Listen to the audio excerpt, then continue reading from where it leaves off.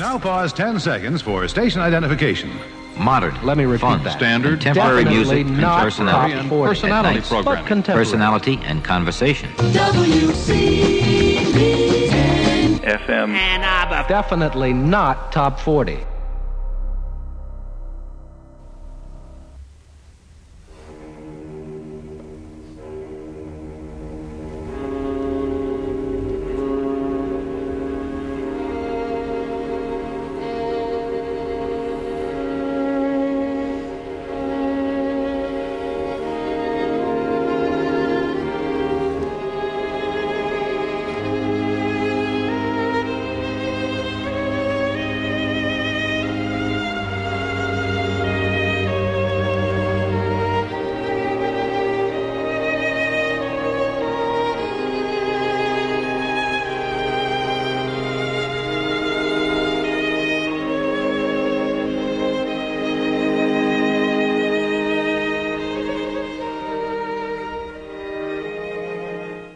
Good afternoon. You've got Living Writers on WCBN FM Ann Arbor. I'm T. Hetzel, and I'm so pleased to have Lisa Russ Spar here in the studio with me. Lisa, thanks so much for coming down to the station to talk. It's such a pleasure. I'm so happy to be here.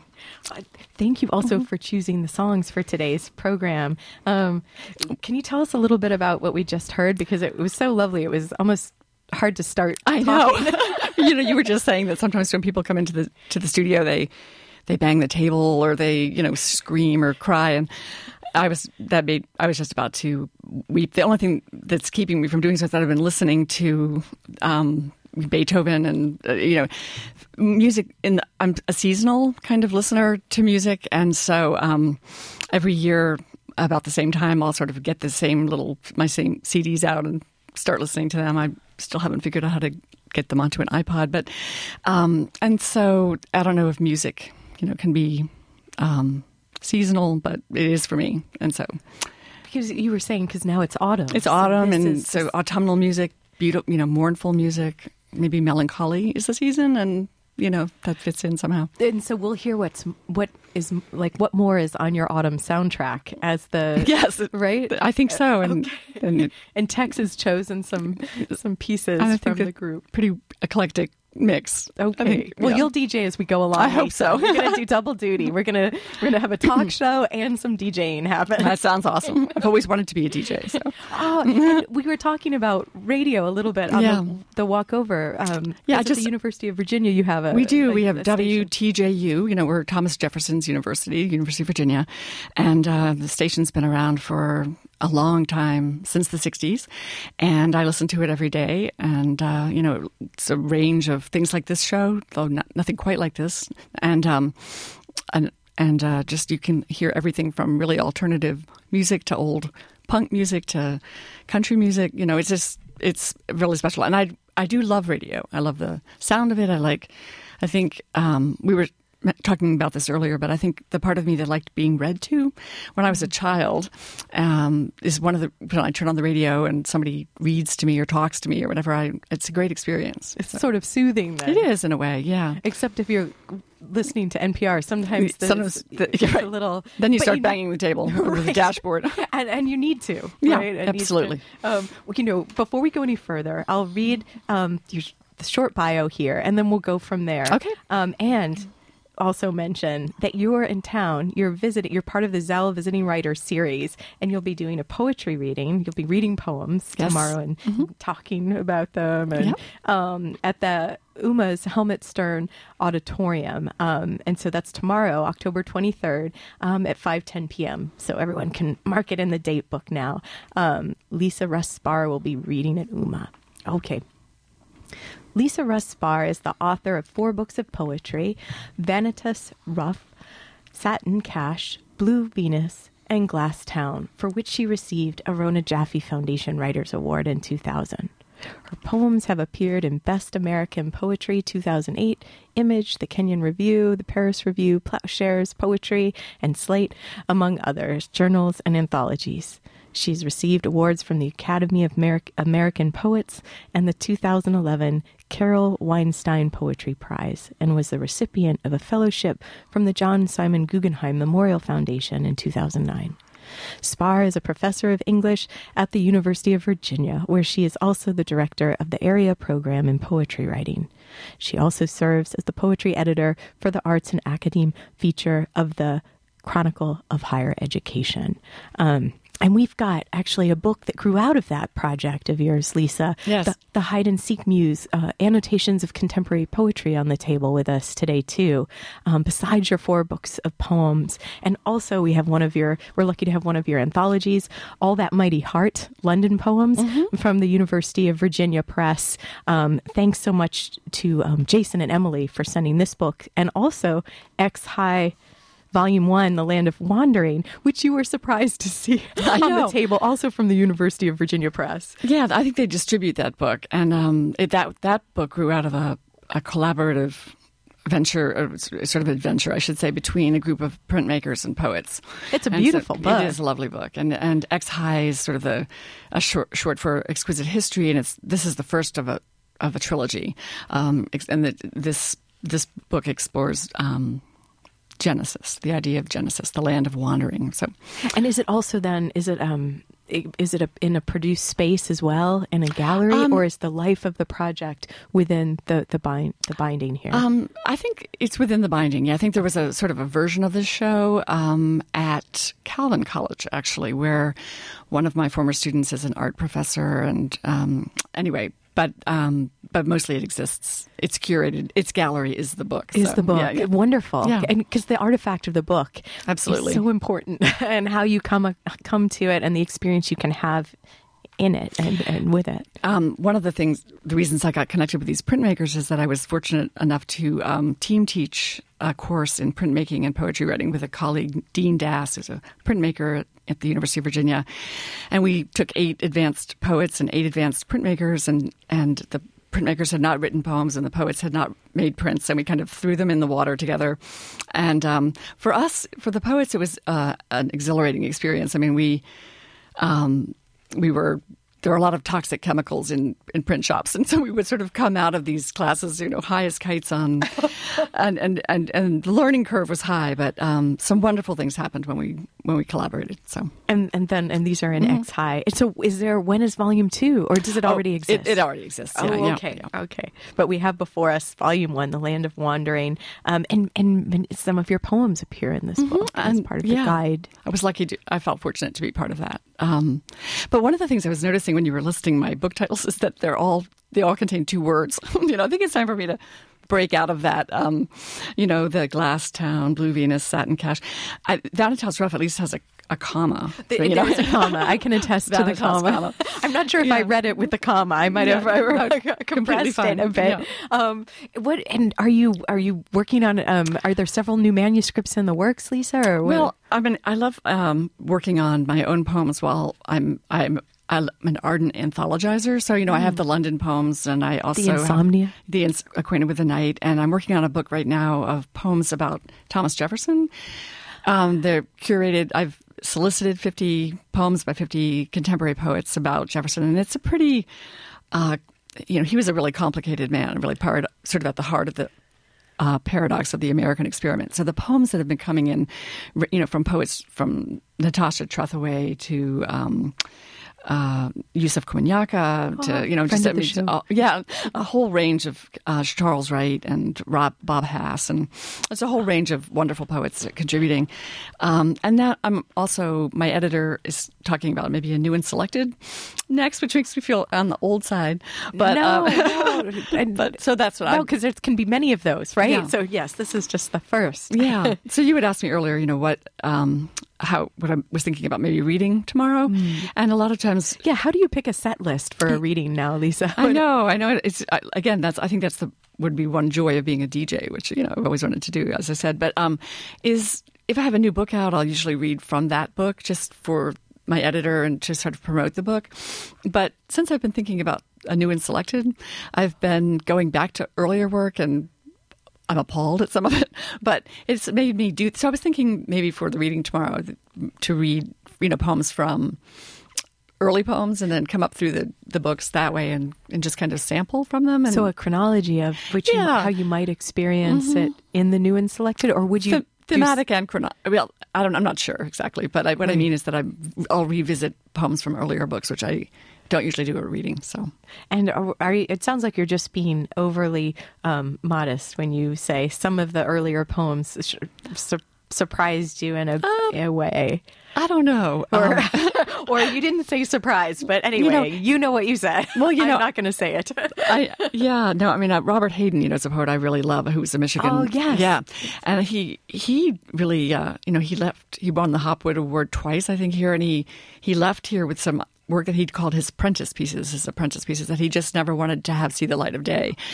And I think that there's a rush to publish sometimes now with current culture for creative writing, and I think sometimes it's good to wait, and I'm glad I waited. I mean, I'm a late bloomer, but some of the stuff that can end up in a first book can sometimes be something that you later your style changes, or as Hayden says, they're your well, you always want to be apprenticing, I think, no matter who you are, but sometimes I've considered paying like some of my students to go into our library and take my master's thesis out and burn it. And then, I hear you. But anyway, but on the other hand, that's part of my journey as a writer. So. And I think, would it be Gary Snyder? I think he was saying always like this consideration of the poet also be considering the public, like having the work in the public. That's part of like why we should be doing it. Yeah, even though I think it's the wrong thing to think about, finally. I think it's, or the wrong thing to prioritize. I mean, I think, rather than sussing out what an editor will like, you've got to try to write the poems you need to write. Yes. Yeah. That is, and that, why do you think that, Lisa? Like, why is that? Well, I don't know. I just think that it's easy to get who doesn't warm to praise or, and I think, and we want our work to reach people, obviously, but I think that if you make that your priority, then you can get away from doing the experimenting and taking the risks that you need to take, I think, as a writer. And when did you start taking risks? Yeah. Yeah, when could you break from what you're describing? I think, coming of age as a poet in the 1970s was in some ways wonderful because suddenly we had creative writing programs and classes and things to take, and it was exciting. But I think it was also a time in which William Carlos Williams' legacy, heavily enjammed, sort of relentlessly enjammed lines and moving away from form and so forth, the poems became more content-driven than they were interested in formal aspects. And I don't mean necessarily received forms, but so I just think for a while I was writing a poem, I think, that looked like everybody else. Brown University had a parody of, write a New Yorker poem. And you do this by including, the word dark and, and mention, say, as if or as like or something like that. And, so we all had, I felt... Anyway, I feel that I had some learning to do after that to teach myself some things about writing, which I did from reading poets that were important to me, Dickinson and Hopkins and people like that. But also I had the good fortune to work with Donald Justice, who was teaching at the University of Virginia, where I was a Master of Fine Arts student for a while. And even though I don't write, he was very formal and used a lot of traditional forms.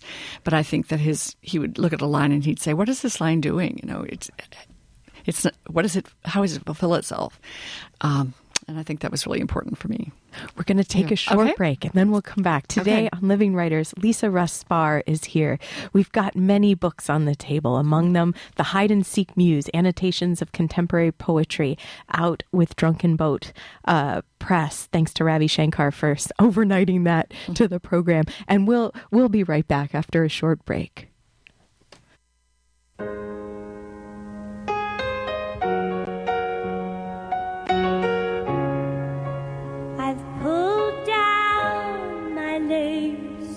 Choose.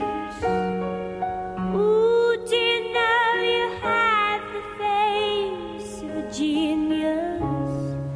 I'll send your love to Zeus. Ooh, by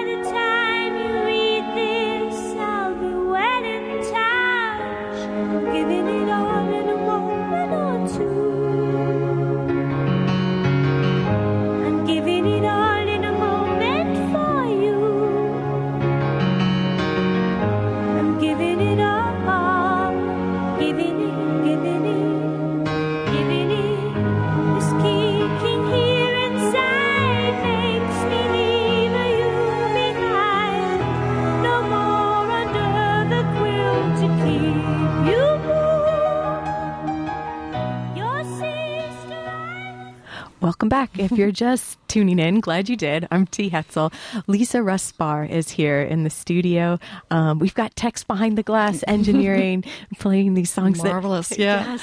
What about this one? Why this one? Well, why Kate Bush? I love Kate Bush, and I have for a long time. And I was thinking, when you just asked me, so what are you listening to now, or what are your favorite songs? I was thinking when I was looking at that list, Joni Mitchell and Kate, I was thinking about who these women with these great voices, or Jessie Norman, the real original vocalists, and I have a poem actually in down in Tassoff that is about Joanna Newsom, who is in that vein. I think she couldn't be doing what she was doing if Joni and Kate hadn't made the music they made.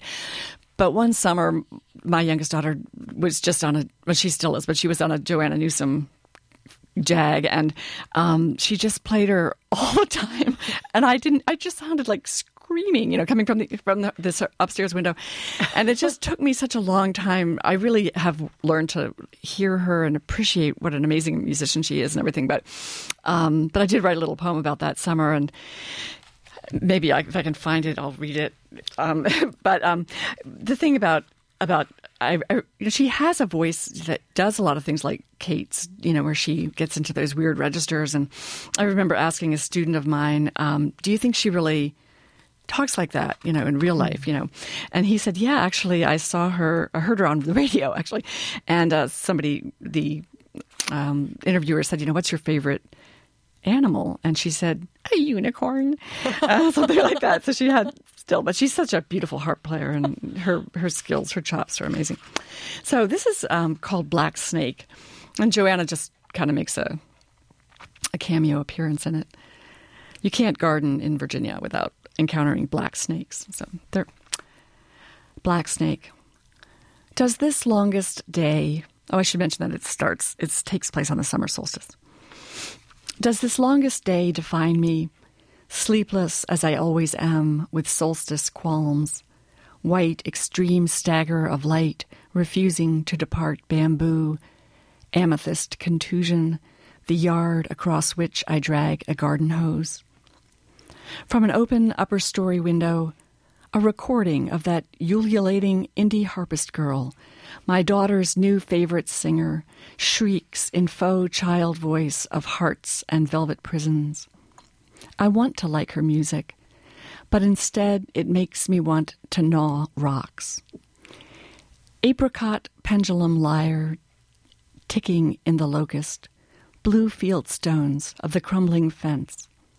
Old crush on the world whose beauty I've always feared to see directly.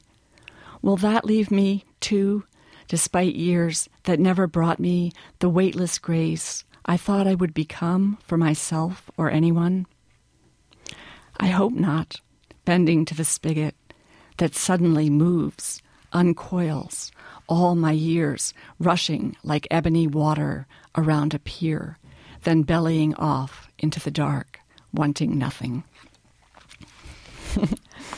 But anyway, thank you for reading that. No, like I said, I've really grown to like Joanna, and my daughter went to the University of Chicago, and she said that she got to hear her perform there, and that that everybody was unplugged, and the group of young people, just quiet as a church, as she's performed, under this spotlight. So anyway, so riveted. Yeah, very much so. But I do think that whatever you think of her or Bush or Joni Mitchell or whatever, these women were kind of groundbreakers, and I think that idea of style, finding a style, is something that poets think about sometimes. Well, and that's connecting to what you were saying earlier, how to find what is yours rather than what is maybe earning you praise. Right. Exactly. Initially. So. Yeah, no, exactly right. And, we all have different tolerance for, some of us really like a very Windexed window in our poems, so you you want something that's going to kind of give away most of what you can fall through. And then there are those of us who really get caught up in the net of language, and the surfaces and the texture is a little bit more brocaded, and you want your reader to get sort of caught in the net of the language a bit. And I'm that's who I am, I think, as a poet. But caught in the net of the language. Yeah. But I think, when just to go back to our earlier conversation, when I started writing, I felt like I didn't pay as much attention to that. It was just more about what can I confess or what can I say about, And I think that later I realized that really why I wanted to write was because I couldn't, that I loved language. Words. I read as a child, I read the dictionary, and I still do, just. What's your favorite letter? Oh, I don't know. It's really interesting that you was asked, but all of them are my favorite letter. So I want to say to my kids, I love you all the best. But I do notice that when I'm curating poems for a new book, I'll see that I might, as I'm gathering them together and trying to think about how I might organize them, I see that I might have used the word bijou or something in like 10 poems. And obviously I've gotten stuck on bijou and I have to go back and change some of them to something else, or there'll be a lot of bees on the page. Because I was gotten stuck. I was looking for bijou in the dictionary, but then I got enchanted or sort of seduced by bivouac or something else that's on the page, and so I think that my poems betray sometimes the way that I kind of live in the dictionary. So. And have you ever found like some sort of strange, an unexpected word that suddenly did just make itself like have a place in the poem that you didn't even know you were searching for, but it got in there? Yeah. Or maybe many times. No, that's sort of how I work. Actually, a lot of times now is more that I'll run across a word, lacrimatory or something, and I found that just an article somewhere, and then I thought, oh, that's wonderful, a vial for tears, and then I looked at them online, and so sometimes a poem will start with a word, and then this sort of briary thicket will grow up around it, and I'll find that the word is like a poem, itself. It's full of rooms and etymologies and histories and suggestiveness and so forth. So a lot of times what I'll find is that the word will haunt me, and then there'll be this sort of stereoscopy as the float of something that's also on my mind kind of rubs against the word, and then suddenly, things are happening, and then a poem starts to emerge from that. And what I was just thinking then, Lisa, was about Black Snake as well, the poem that you just read, because I feel like listening, there's this moment where it's the years and we're in the mind of the narrator, and then suddenly the coils of years become actually like not just the garden hose or time, but then this real snake. The snake, right. It's sort of a riddle poem in a way, and that the title gives away what, and then you kind of you move away from the snake, and so you want it to be. I want it to be a surprise for the reader, that the way it surprised me, that without thinking, I reached down. There's a lot of hose there and everything, and then suddenly this. And black snakes won't kill you, but they will rise up, and their necks will, fan out like sort of cobra-like, and it can be alarming. And they like to slide in and out of places that you also need to be, like, as a gardener. Yeah, a gardener, or up inside the grill, the outside outdoor grill, or down into your chair on the porch or something like that. So, oh yes, I grew up in Florida, and so there's definitely a relationship with snakes. Lots of fauna. They could really harm you there. Oh, of course. It's not always the innocent ones. Yeah. Sadly, everything poisonous finds a way to survive in Florida. And I'd be on your toes. Yeah. No, I had the good fortune to teach at the Palm Beach Poetry Festival with Laura Kosiski and also Tony Hoagland and stuff. That was 2 or 3 years ago. Oh, how wonderful! It was really great. But some of the poets were going swimming at night in the pool that was at this wonderful place where they let us stay. But the pool was open to, it was just a pond, really. And we were just a few blocks from the... So it wasn't a real pool? Well, it was built into the ground, and people were swimming in it. But it was, but it was black, it wasn't turquoise. And then we were like 2 blocks from the sound, lagoon, and I just thought, I'm from New Jersey, and I don't think I'm going to go swimming in there in Florida. There could be something. Yeah. We saw a lot I of think that was snakes and wise. gators and things, but I admired the folks who did swim. So well, that's why I don't. If it had been a pond, I would have said, "Don't be Don't do ridiculous." it. Right. Obviously, there's a gator in there, Right, and of because course, any yeah. sort of piece Yeah. of water is fair game. that was what I thought. because it's always trying to reclaim. Yeah. The yes. Yeah. Was Campbell McGrath there as well? No, Was he- it was Terrence Hayes, and he's yeah, friend it of was the just show. they always do a great job of kind of gathering a really diverse group of poets, and so there's something for everybody who comes. that's Yeah. okay. Well, I only asked because of his book, The Florida Poems. Oh, that's right. I'm like, yeah. oh, why you took that Well, title? Donald Justice was from Florida. I remember he has a poem about how Florida is like the most beautiful state name in the. Yeah, so there you go. Well, I'm glad I let you finish that Yeah. thought. Yeah. When you said beautiful state Name. Yeah, that's right. Because again, Yeah, right. Well, I'm from New Jersey, so we take our share of hits. Yeah. definitely. Yeah.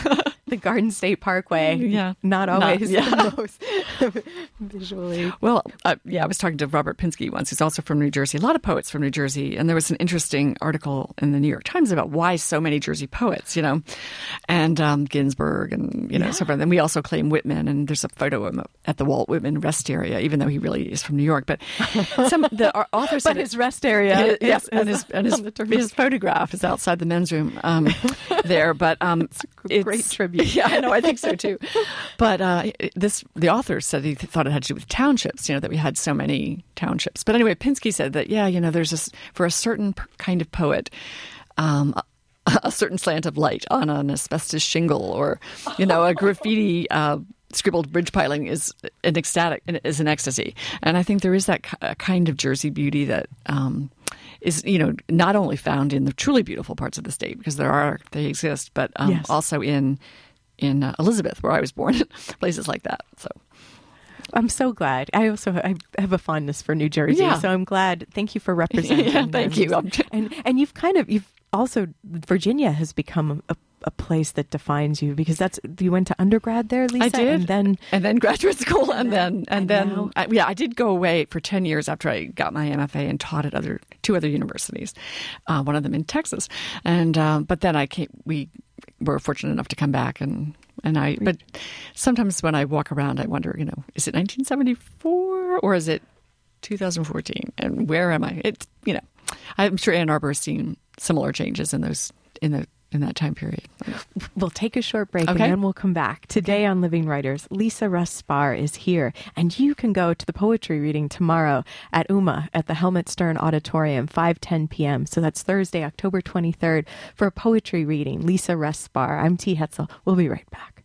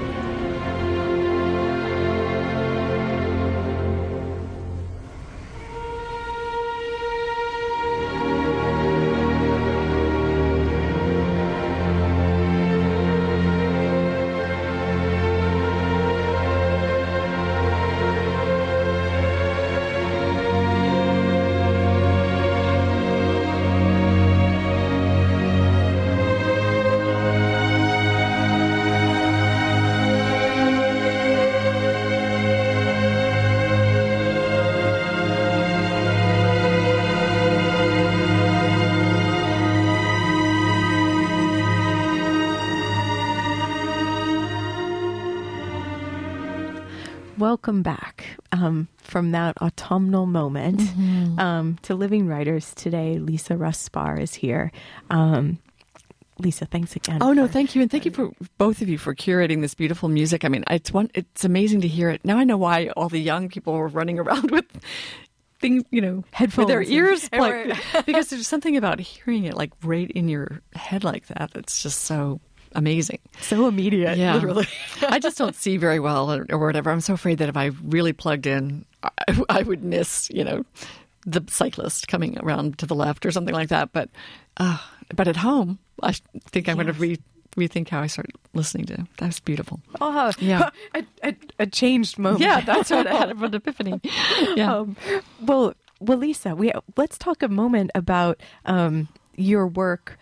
We mentioned it with the Chronicle of Higher Education, where you've created, like you've had a series. Yeah, I did. I should say that I'm not. That it ran for 2 years, and then that's a long time. It is a long time. I was writing about a poem every week, so it was really a great experience for me. And the way it worked was, I know a lot of poets because I've directed the creative writing program at the University of Virginia for 11 years, and I taught there for 20. And so I had this wonderful poem to write about it. It was sort of like I'd have 2 hours a week to write about it. So it became kind of a spiritual exercise, really, to kind of to see what I could say about a poem in this time I had to say it. And Ravi Shankar, my former undergraduate student, wonderful poet who's now a professor himself and the author of several books and editor of several books, was so, he said, the highest compliment he paid, he said, I had sent him a link to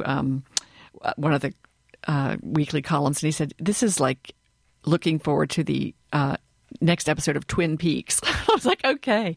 That's high praise indeed. It is. And so then when just as by coincidence, by the time the Chronicle was shutting down, it had about 40 blogs, and it just decided to not feature them weekly anymore.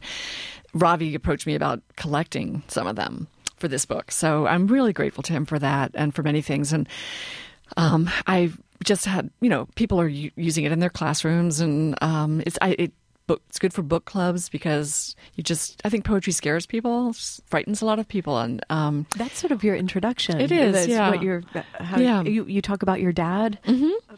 Yeah, he was a chemist at Merck and really, really smart man. But and go blue. Oh yeah, go blue. By the way, yes, University of Michigan graduate.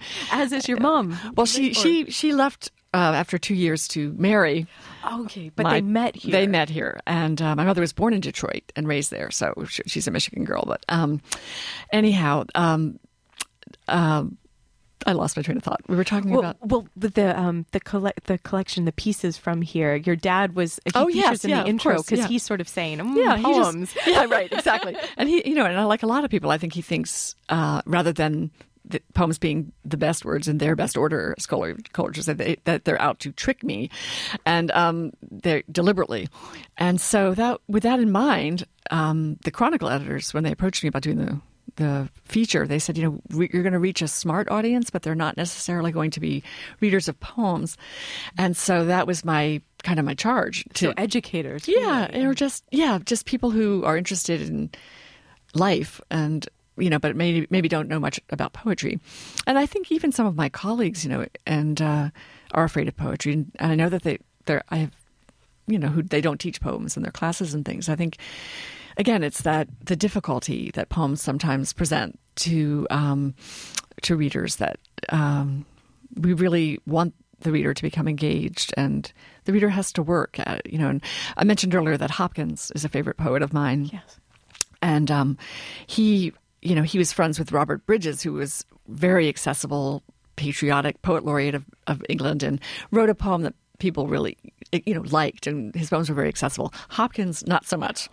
And so Bridges, in response to a letter that Hopkins sends him with a poem, and it writes back something like, could you just try to be a little bit more plain spoken or, accessible? And then Hopkins writes back something like, well, obscurity I can and will try to avoid as long as it's not consistent with ease at a first reading. And you can just hear the convolution in what he says, and that and not That's some caveat too. Yeah, it really is. It really is. But anyway, so that was, and I've taught for many years, since 1980. I've been teaching undergrads. And you can't be afraid to teach poems, No, can you, Lisa? You don't have that luxury. No. You can't get away No, I from can't. what you've been charged with. Not at all. But it was really fun, though, to have a chance to kind of take some of the things that I've thought about with my students and put them into those essays. So that was very rewarding for me. And yeah, it's a good bathroom book. You can read a poem or two in a very brief period and move on. How did you decide to pick some of the poems? Because I know you said you had Yeah, Like I wrote to people whose work I admired and said, can you send me a poem? And we didn't have money to pay for permission, so it had to be new work. But that was exciting too. So with maybe 2 or 3 exceptions over those 2 years, every poem that we published had not been published before, and so I got to write about something that hadn't appeared in a book yet. First, or anything. Yeah, really. Yeah. Oh, what do you have one that you want to tell us about in particular as an example? Yeah, sure. You mean a poem by someone else? Yeah, let me see. Which I know I'm putting you on the spot here. Actually, with it's good. There are so many wonderful poems in here. Let's see. And you break it up into sections. Too. Right. And that was really fun to do as well because, it helped me organize. That's the trick for me with anthologizing is I have to think of how to organize. Once I figure out how I'm going to curate the poems so that people can hear them, then I feel like I'm all set. I think I'll read. This is by a young woman who was a UVA student also. Her name is Kiki Petrosino, and she's got 2 books of poems out with Sarah Band, and she teaches at the University of Kentucky. And this is sort of a timely poem, although maybe Michigan's past ragweed season, but it's very much about still dragging on a bit. Yeah, so it's about someone who's struggling to breathe because of ragweed. Oh, great. Ragweed by Kiki Petrosino. Neither wax nor egg nor honey on the knife. In garden not, nor street, nor bus, nor bank, not sleep, not word, nor will over will, not lung, not hull or sail, just crank and tread in place, no place, and white, not white, gets hot and seethe, my sleep like steam, not long, but less, so less till I am I who cracks at last, begs air, and says, am I such root, such rot, for rage who scrapes, who darks each swatch of flesh, each branch of mesh and salt and bit, this rag, it rob and sneak, my tongue gets pins and pine, and less, can run, but run gets gone, can bellow change, only most, only half, and less, get here, get thick and stick, not breath.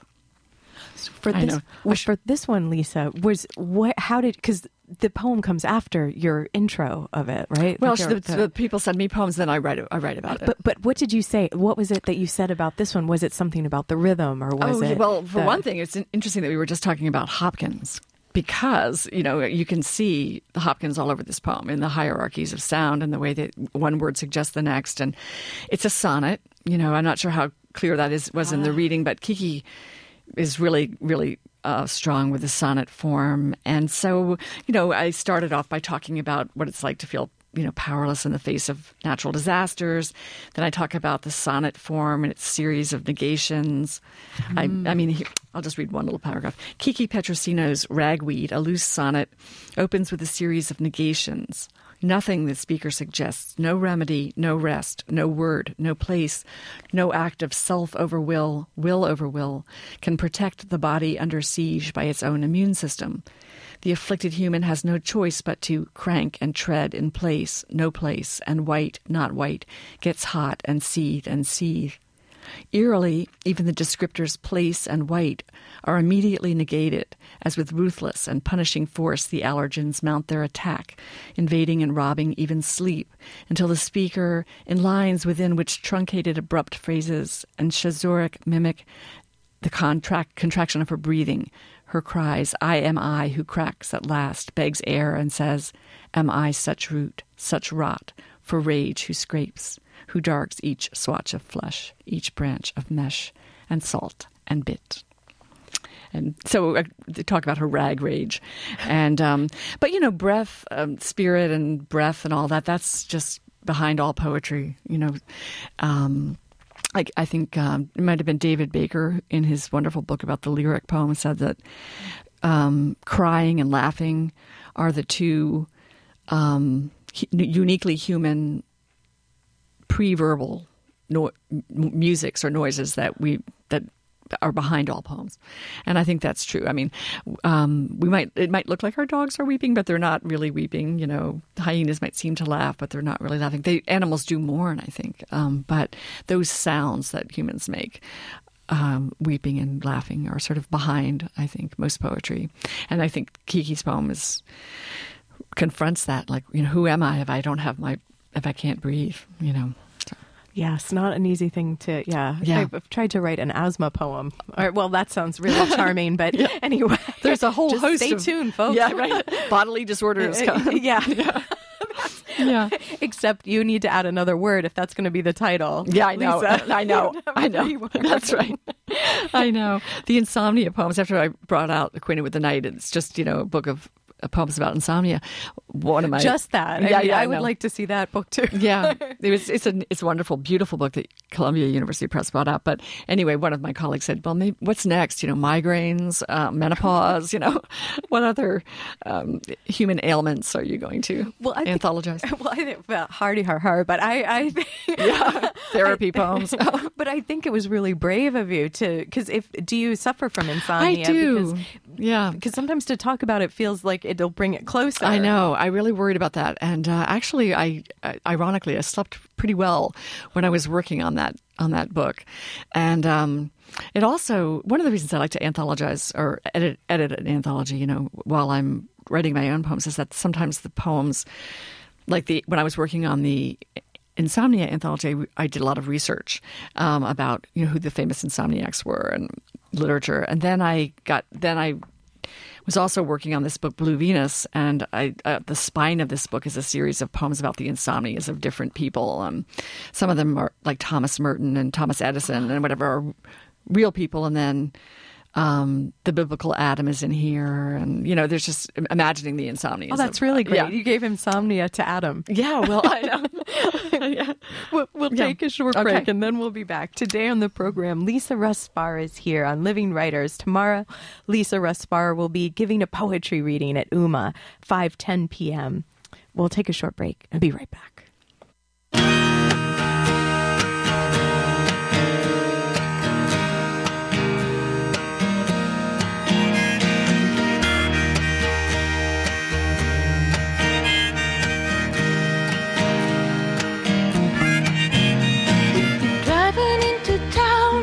Dark cloud above you, dialing the number who's bound to love you.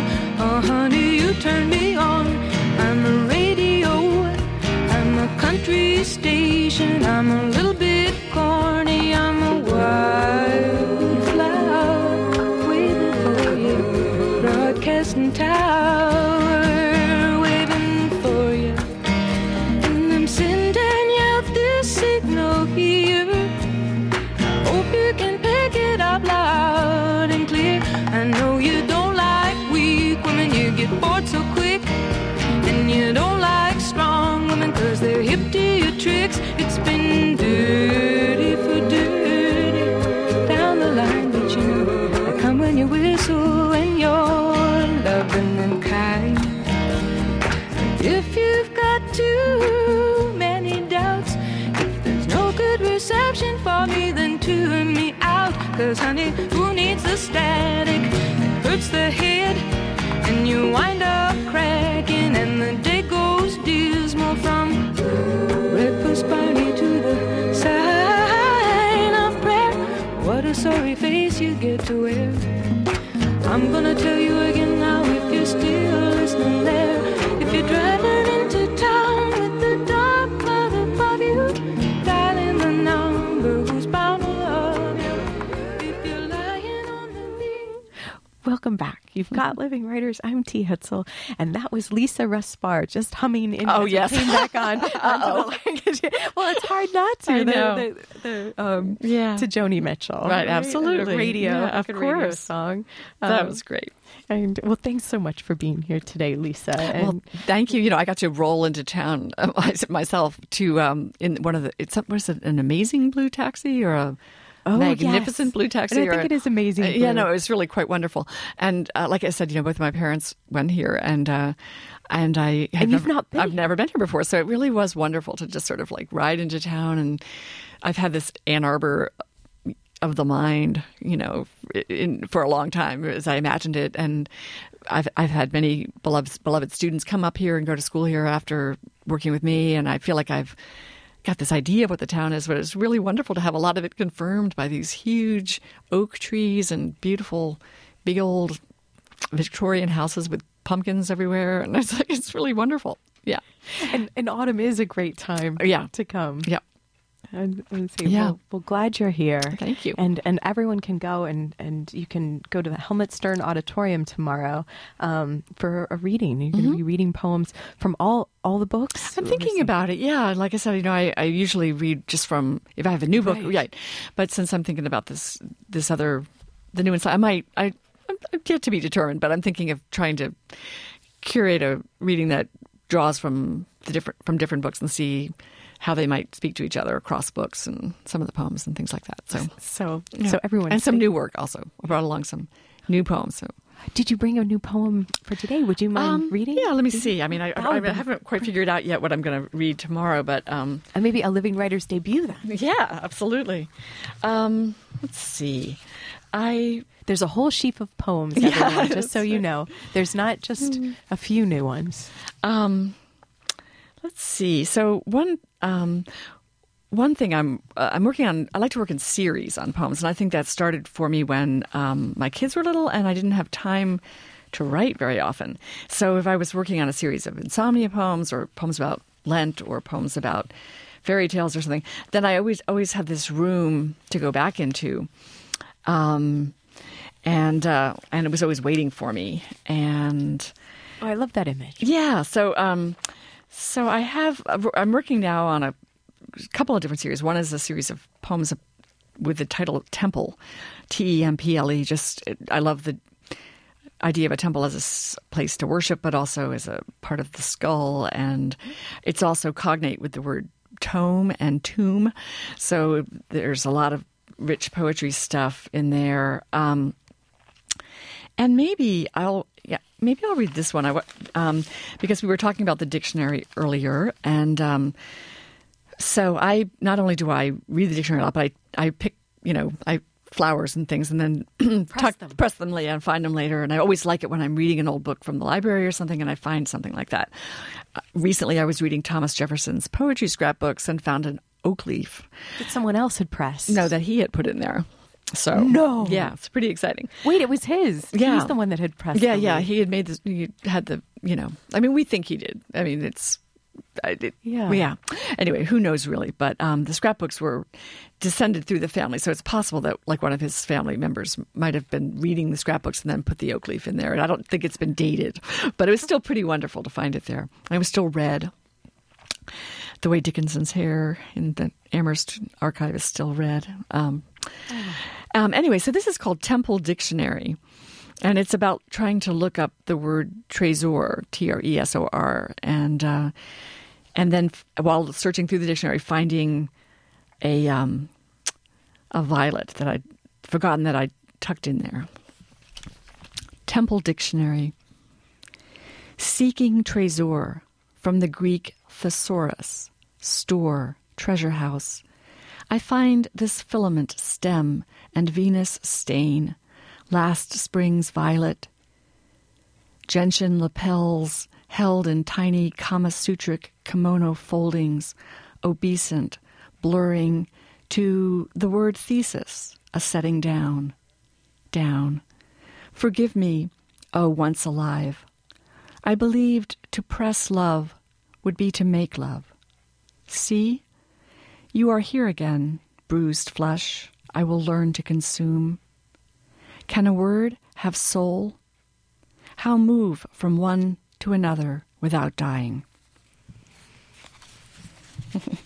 Wow, that's a powerful use of a question there. Yeah, I know that one of the things that I'm teaching a course right now at UVA with a group of really wonderful students on the poetics of ecstasy.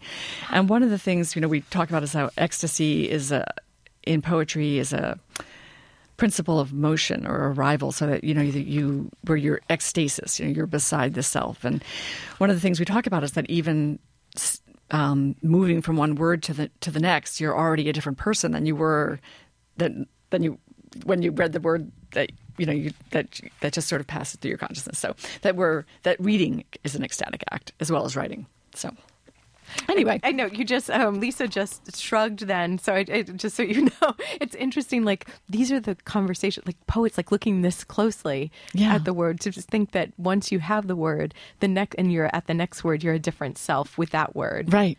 Yeah, absolutely. Yeah. No, I know. I mean, maybe poets, linguists, maybe. I don't know. Yeah.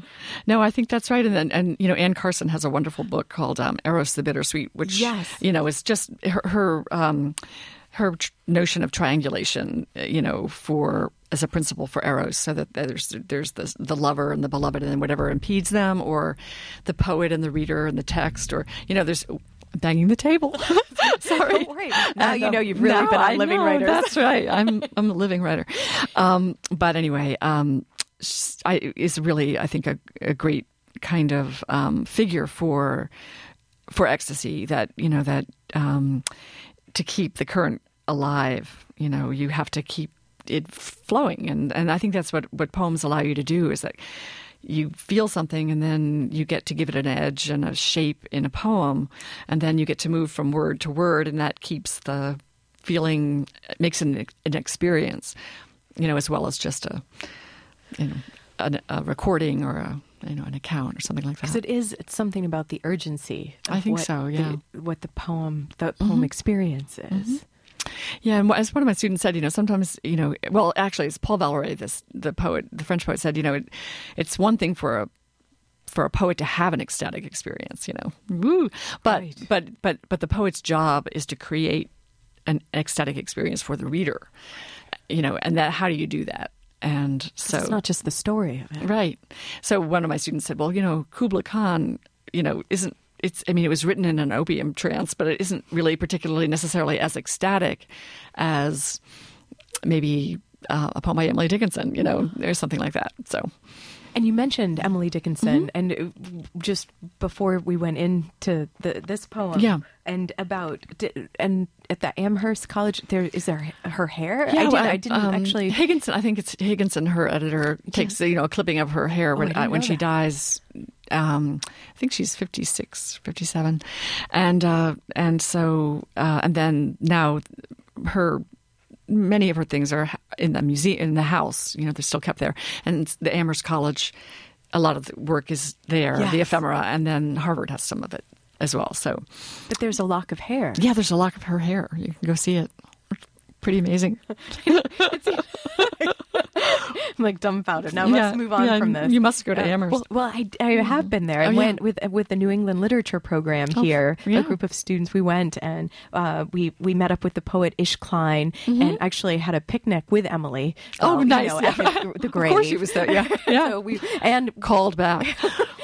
But I didn't see the lock of hair at the house. I don't know. Maybe it it's not at the house. It must be. Yeah, you have to go into the archive at the museum at the Amherst College.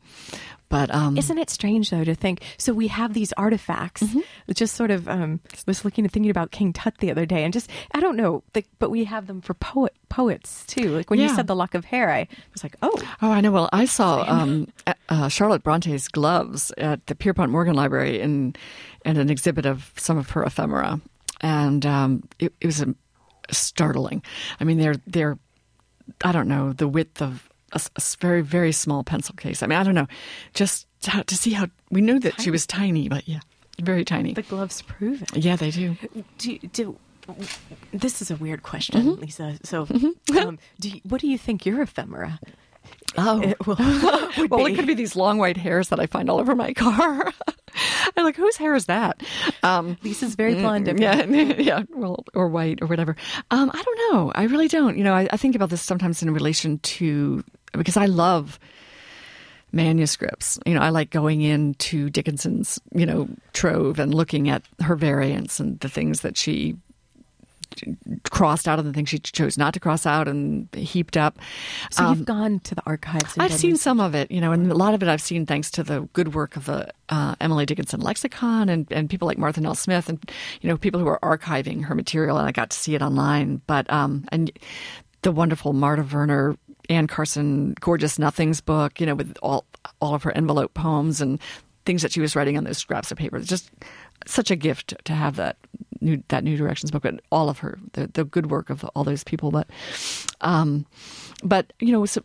my students, like when they turn in poems to me, I don't think they're keeping, their manuscripts. I think they're working kind of online. And so it's just going to change things. It's going to change how, what kind of stuff descends to us for poets who are working mostly in digital realms. And I have a colleague at Virginia who was just wandering around down in the stacks of our library and found an old book of poems by just spacing now on the guy who wrote the Hiawatha, Longfellow.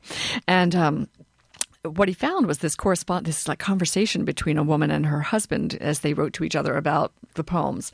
And if that book goes to Google Docs, that's not all that textual notation will be lost and the layering of that. So I don't know. I don't want to sound like a Luddite because I'm not, but anyway, I'm fascinated by the manuscripts themselves, the locks of hair, The artifacts. the gloves. Yeah. Yeah. Lisa, thanks so much for talking with me. Thank you. today. Yeah, thank you very much. It's been a pleasure. Well, you're welcome back. And To roll into any town old with a time. radio for the radio show. And many thanks to both of you. Okay. And today, Lisa Rustbar is here. And remember, everyone, Lisa will be reading tomorrow at UMA, 5:10 p.m. I'm T. Hetzel. You've been listening to Living Writers. Until next time.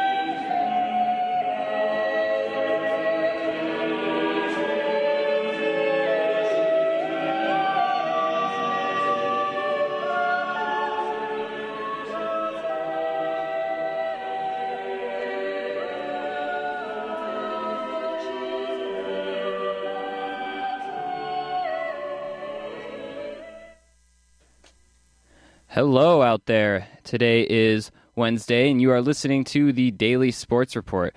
Wednesday is normally Andrew Hausman's Full House segment, but today you have a special host, a former MCSP alum as well, Zach Shaw. And on the other side of the glass, we have the usual Full House crew, Jeremy Parks, Dan Disler, and remind me of your